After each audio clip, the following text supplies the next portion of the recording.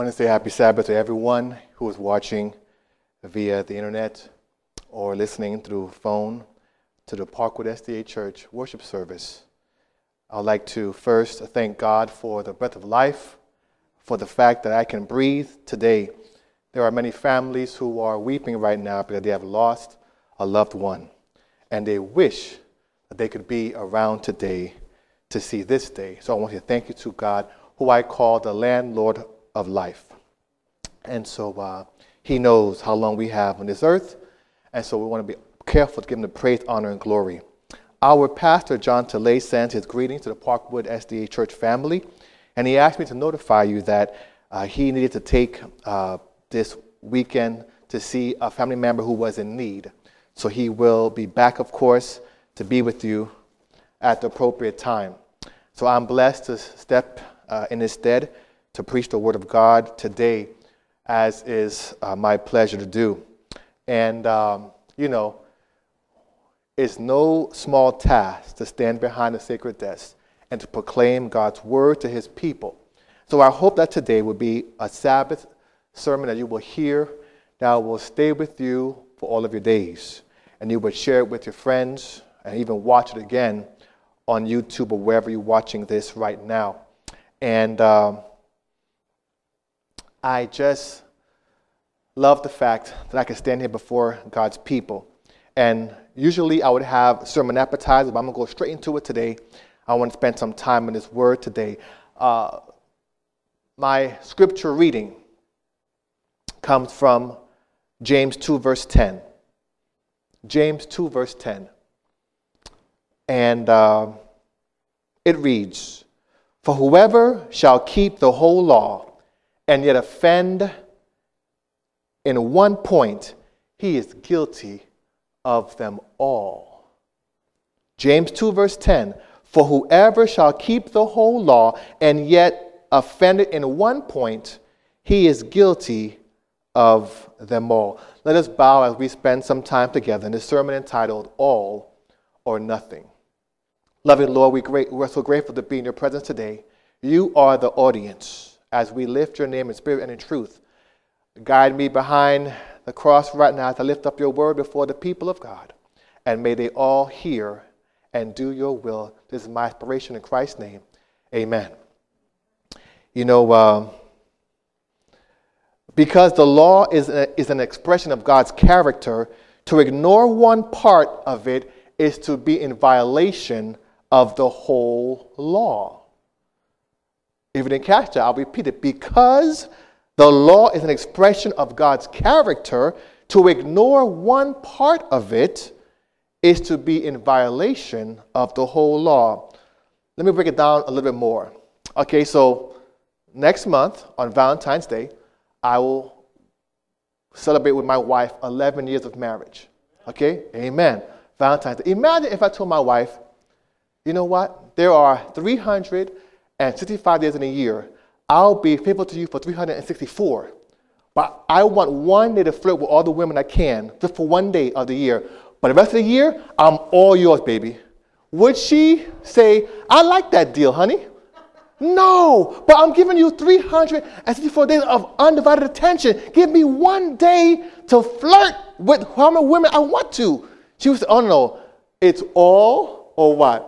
Or nothing. It's all or nothing. So, this understanding is revealed in the gospel narrative known as the rich young ruler. If you turn with me to Matthew 19, and we'll read from verse 16 on. This story of the rich young ruler, you may have heard of it before. If not, today's your first day to hear the story. Matthew 19, beginning at verse 16. The Bible reads, "Someone came to Jesus with this question, 'Teacher, what good deed must I do to have everlasting life?' 'Why ask me what is good?' Christ replied. 'There is only one who is good, but to answer your question, if you want to receive eternal life, keep the commandments.' 'Which ones?' The man asked.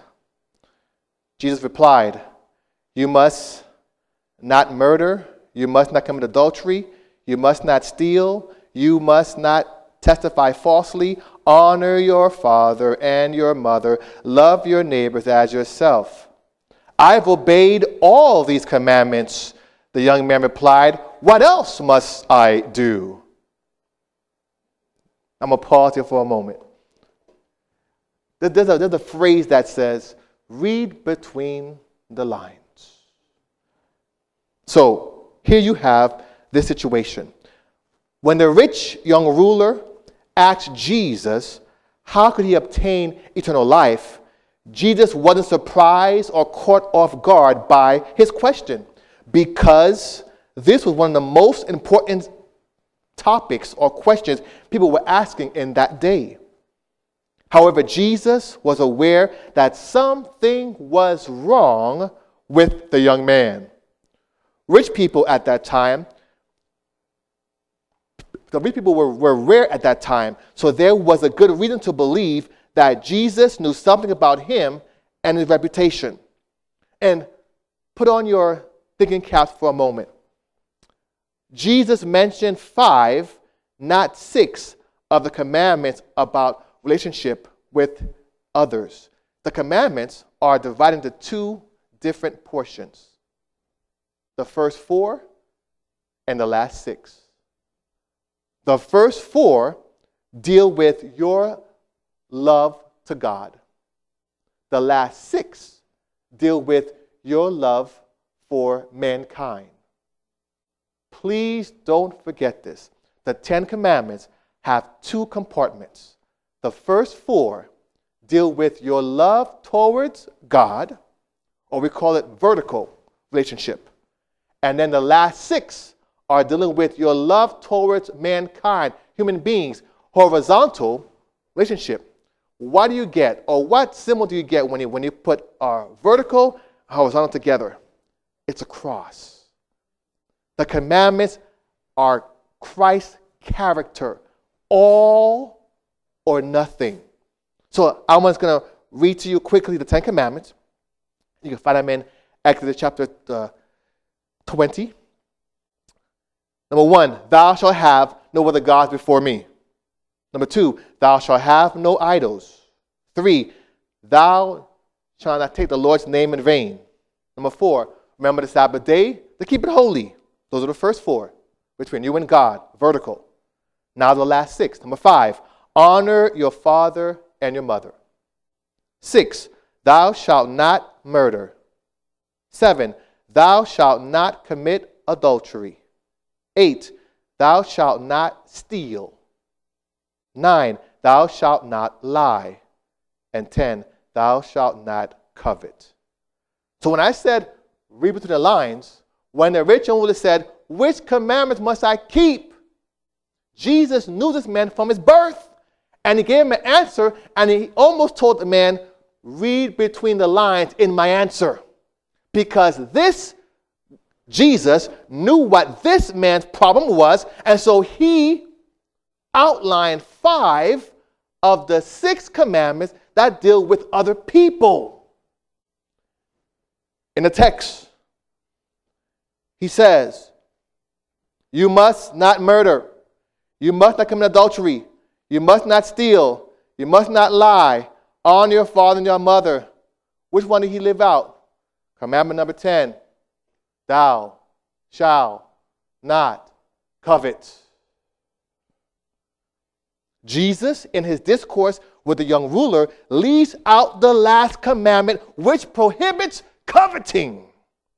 To covet is to crave what someone else has. It essentially is a disease of always wanting more and is rooted in a profound dissatisfaction with the life God has given you. Coveting is what happens when you're not at peace. Look what my neighbor has. Look what my sister has. My brother has this. He has that. How about what God gave you? There are people begging that they wish they could be in your shoes. This rich young ruler. He had a problem with coveting. How do we know? What does the text say? So he says, in verse, first he said in 20, I've obeyed all these commandments, those 5 of the 6 that he had no problem with. But Christ was like, read between the lines, I left one out. Hello, ding dong, hello. I've kept all these commandments. Young man, what else must I do? He's basically toying with Jesus, not knowing that Christ gave him the answer already. He's playing around. I'm so good, Christ. What else? Well, what else do you have for me? Hello, you missed the point. So Christ realized that he missed the point. So he said, okay, if you want to be perfect, go and sell all your possessions and give the money to the poor, and you will have treasure in heaven. Then come follow me. So he came right after. Here's how you get rid of being covetous. Give what you have. And then that word that Christ gave him hit him right in the eyes, between the eyes. And he's like, oh boy. But when the young man heard this, he went away sad, for he had many possessions. Then Jesus said to his disciples, I tell you the truth. It is very hard for a rich person to enter the kingdom of heaven. And I'll say it again. It is easier for a camel to go through an eye of a needle than for a rich man to enter the kingdom of God. So, back in those days, Jerusalem had many gates to come in. The smallest one was called the eye of a needle, the smallest gate. And so you had these camels coming in with all their trading things, whatever they had on their backs, and the owner, and they had to go in their belly and kind of maneuver themselves, squish through that tiny gate. A camel, probably 8 feet tall, however tall it is, and squishing his body through that tiny gate. So it wasn't impossible. But what he's saying is, don't let your monies, your wealth, be your God. Don't let your money or your wealth be your God. Lesson number 1. Covetousness stands in the way of righteousness. Covetousness stands in the way of righteousness. As our scripture reading read in James 2 verse 10, that I'm going to paraphrase now, keeping 9 of the 10 commandments doesn't cut it with God. He wants all or nothing. Same thing about what my wife would tell me. I don't want you to have one day of the year to go flirt with women all around the world. I want you every day as my husband, or vice versa as my wife. Author R.C.H. Lenski writes, a glass that is struck at only one point is nevertheless shattered. The law is not a set of 10 pins, one of which may be knocked down while the others are left standing. The law is a unit. Its unity is love. To violate it at one point is to violate as love as such the whole of it. I want to give an example of what Lenski is talking about here. So he's saying that a glass that is struck at only one point is nevertheless shattered.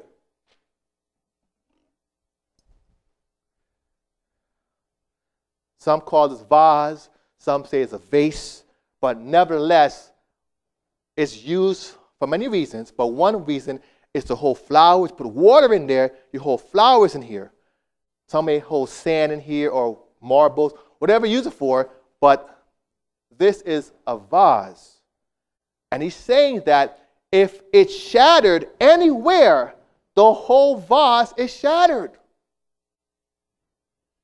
That's how you must see the law of God, the commandments. One of them is not being kept.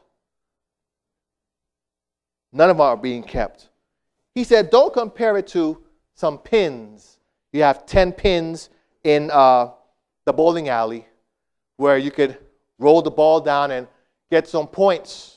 If you hit 4 and you hit 5 more, you got 9 points.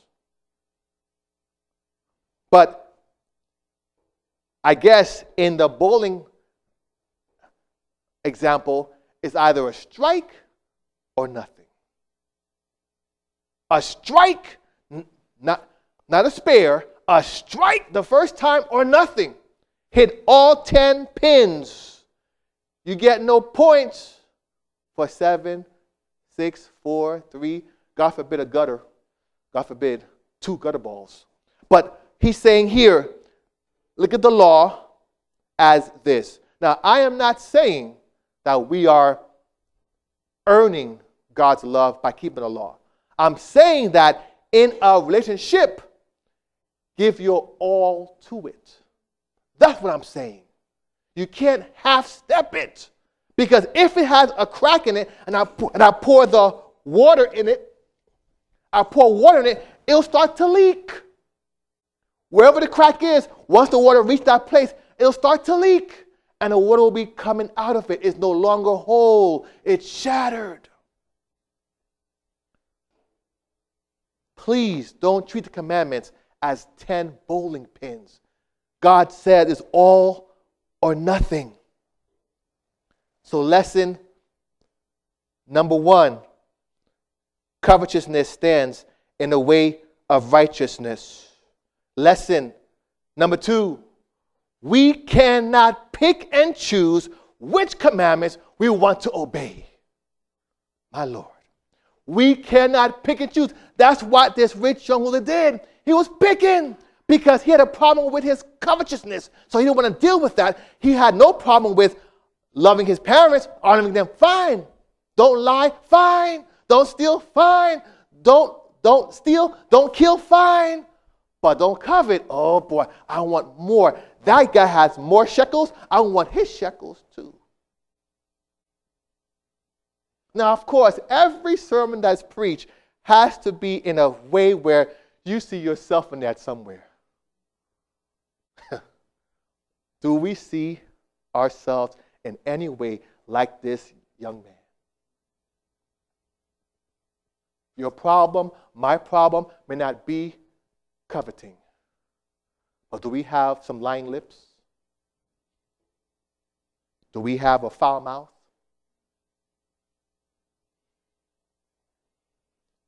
Or whatever it may be, there are a plethora of things out there, obviously. Where do you see yourself? In other words, when Christ talks to you, can you read between the lines? Or are you there having, I've done everything, Lord, what do you have next for me? You haven't done everything. We could never do everything because we can never earn salvation. It's all about having a walk with God that is genuine. That's genuine. We have to understand this. We can't pick and choose which commandments we want to obey. The man says to Jesus that he's kept all the commandments that Christ mentioned, but Christ did not mention the one about coveting. Jesus tells him to sell his possessions and give the money to the poor. You see, this man is battling issues of greed along with selfishness, and those issues have no place in your communion with Christ.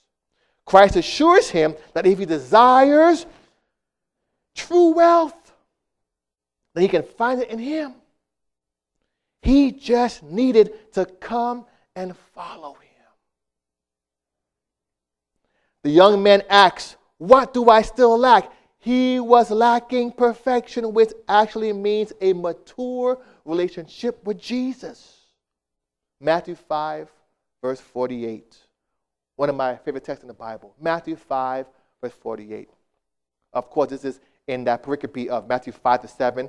Sermon on the Mount. It's 3 chapters of basically red letters. Basically, Matthew 5 to 7 are all basically red letters. Christ is speaking.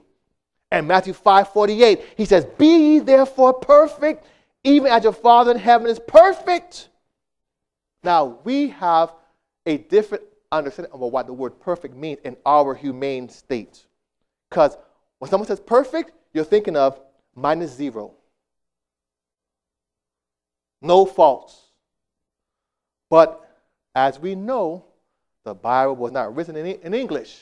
It was written in Hebrew in the Old Testament primarily, and Greek in the New Testament primarily, with some Aramaic sprinkled in between the Bible. But in this one, it was Greek, and the word perfect is translated in Greek, teleos. And teleos means mature relationship. How do you know that, preacher? Because if you go back, and even when you compare it with Hebrew, go back to Job chapter 1, when the devil was going up and down and talked to God, and God said, or in the beginning of Job, it says Job was a perfect man. Was he a sinner? Of course. But what does perfect mean? He has a mature relationship with Jesus. What does that mean? He loved like Jesus loved, period. That means love your friends and love your enemies. It's in that same chapter, Matthew 5. And Jesus, he defined what perfect means in Matthew 5. From Matthew 5:43 to 47. Love enemies. Do good to those who despitefully use you, who mistreat you. Love those people. Then you'll be like me. Yes, we will fall and have problems in our life, that type of sin. But we'll have a perfect, when Christ looks at us, he'll see his character in us. You're perfect. So when people tell me, well, I ain't perfect, I'm like, why not? Don't be lazy. Ask God for the love he has to be in your life. Don't look for revenge. Revenge is for God, he says. I will repay them. Because if you go for revenge, you're telling God, I'll do your job for you in my life. Because God says, those who go against you, let me handle it. Let God handle that person. But if we tell God, I must get them back because I know how to get them back better, you're telling God, I will be the God of my life. Thou shalt have no other God before me, my Lord. And so you have these things.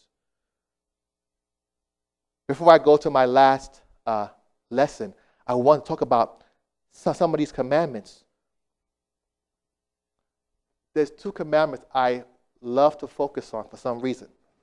Commandment 3, Commandment 4.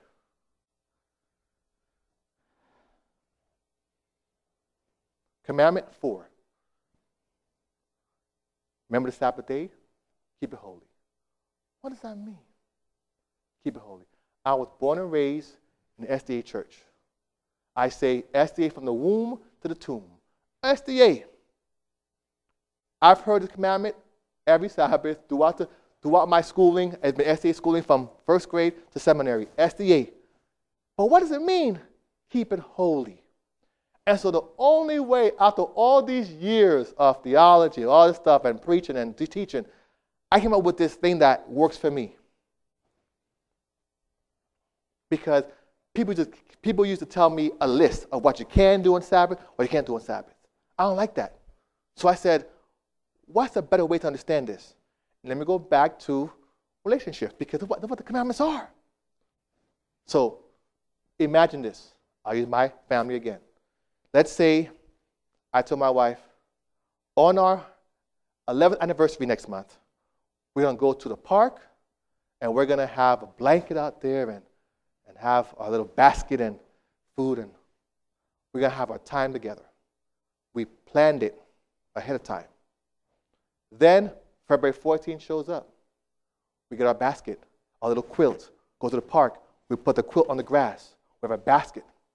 And that's when we're on the basket, when we're on the quilt with the basket, that's when I go to check my Buffalo Bills app. What's happening now, man? You see, how would my wife feel if I planned this and now we're at the actual time together, one-on-one, and now the Bills traded for who? I can't believe. She was like, Marlon, you knucklehead. We planned this a month ago. It's our time together. You see where I'm going with this now? God says, once a week, I plan a time with you. 6 days, do all your stuff. But that one day is my date with you. You can pray to me any day of the week, that's fine. But only one day is holy. I will hear your prayers on Tuesday, on Thursday, on Friday, on Sunday, on Wednesday. But on Saturday, from sunset Friday to sunset Saturday, those 24 hours are holy. I want that time with you. So now, picture this. When Sabbath begins, you're on that quilt with God. Is that the time now to go check your emails? What the boss said about for next week's job? To go check your mailbox? What bills are next to do? God said, hey, hello, knucklehead. I'm on the quilt with you, one-on-one time. That's how you know if God is happy or not happy with how you keep the Sabbath holy or not. I can't tell you what to do or not. Your walk with God will tell you if this time on the quilt is genuine or not. Commandment number 3. Thou shalt not take the Lord's name in vain. What does that mean? Once again, all my life, born, raised, SDA, I've heard it so many times. And people said, don't say God's name when you're in anger, in a derogatory fashion. Yes, that's true. I agree with that. But that's a surface reading of it. It's way more than that in my mind. Because being a Christian means, what's the root word in Christian? Christ. You're in Christ. So, okay. You're a Christian. Christ is who you follow. So that means when you go out to the store, you go out to school, to work, to go jogging, you are a commercial for Christ.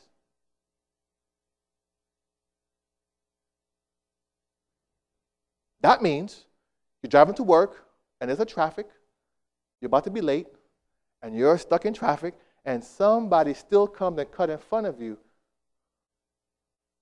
and they know they cut in front of you, and they give you the bird salute. You know what a bird salute is? There's a middle finger you have, and you give it up to them. They say, I got you. They came in front of you.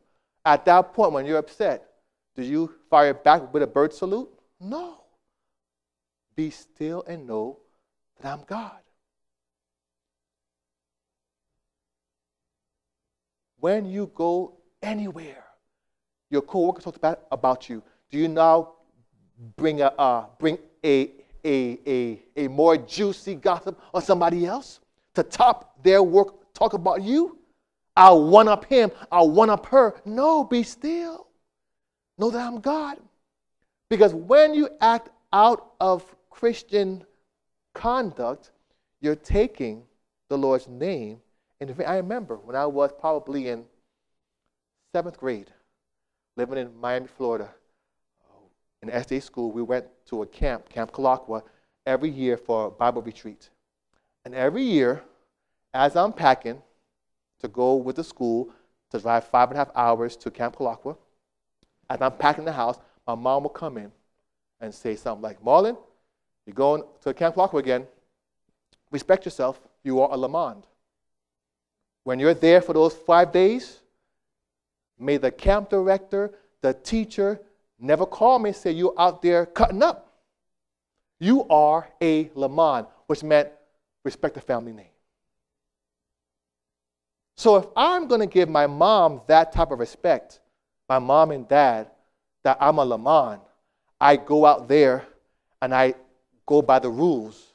They say curfew's at 8 p.m. or whatever they say, I go by the rules.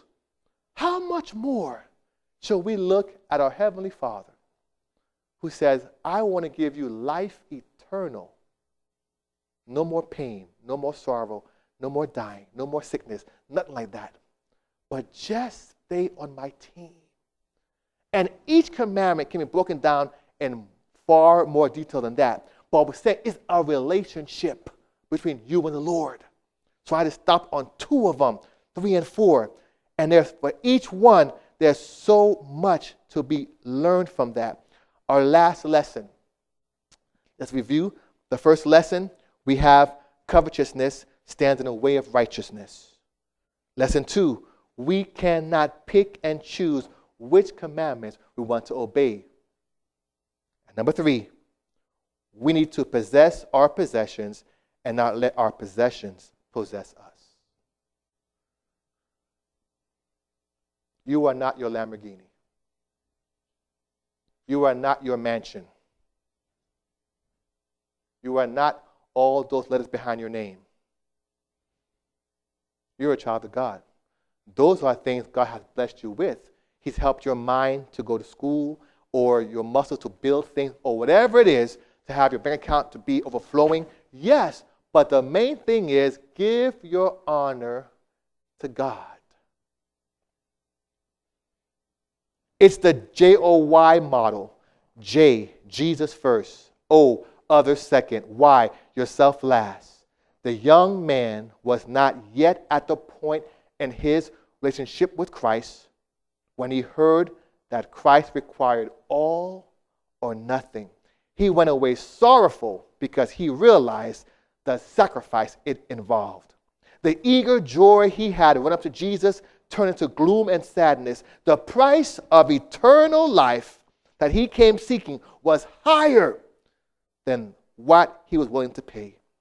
Whatever a man loves more than he loves Christ makes him unworthy of Christ, as we find in Matthew 10, 37, 38.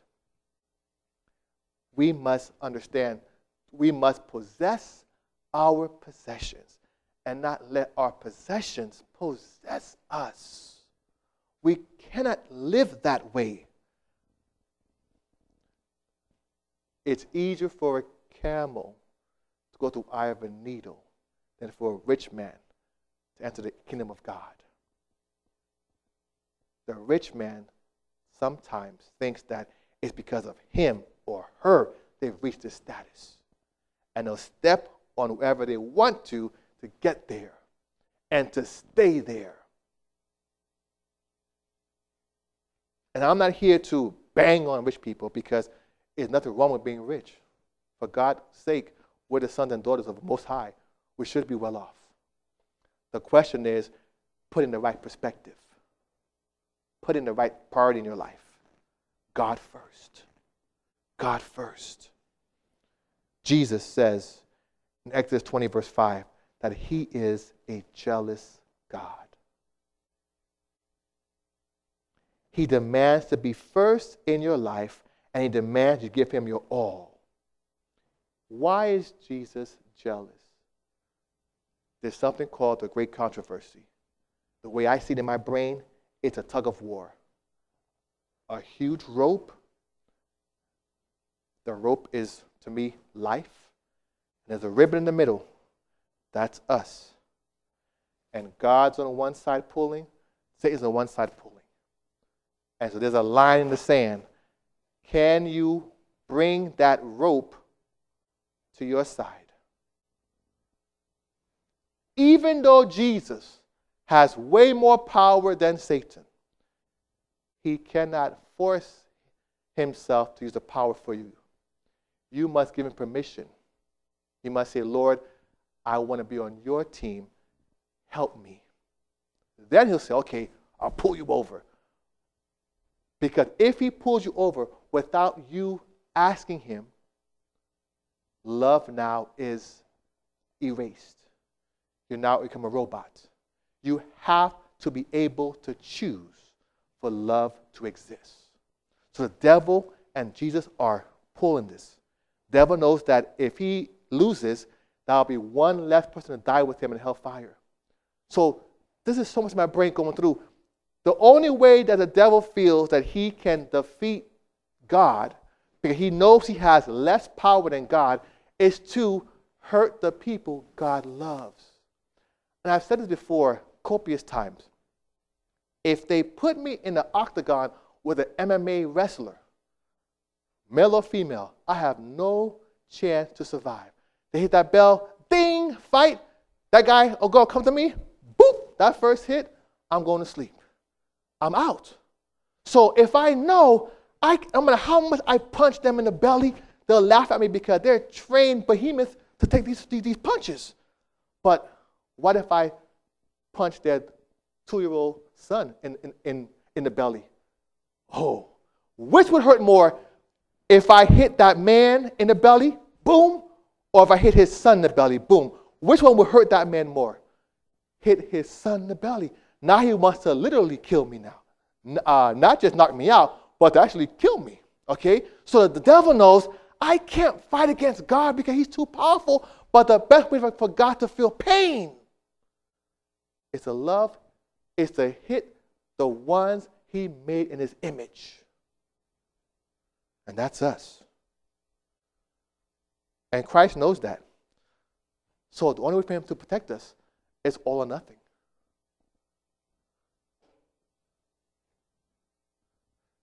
When you go home, and, oh, well, someone's at home already, but when you look around your house and see a vase on a table or on a shelf, you'll think about the commandments of God. And when these bowling alleys open up again, and you go to play a round of bowling, you'll think about the law of God.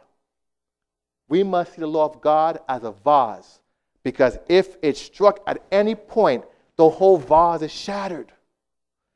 Don't see the commandments as 10 bowling pins. I got 5 down here, I'm still good. I got 6 down, oh, I'm doing real good. It's all or nothing. Rich young ruler is in this pericope here in Matthew 19, but we could see ourselves in some type of way in this story as well. And so I close by saying Jesus wants all of your loyalty, or you have nothing to do with his royalty. Jesus wants you to trust in all of his wisdom, or you have nothing to do with his kingdom. Jesus wants all of your worship, or you'll have nothing to do with his kingship. And lastly, Jesus wants all of your best, or you'll have nothing to do with his eternal rest. It's all or nothing. Let's pray. Loving Lord, we thank you for this time together in your word. I pray it didn't fall on deaf ears and someone heard a word from you, Lord. And they would look at their lives, see how they may be like that rich young ruler. And they could read between the lines.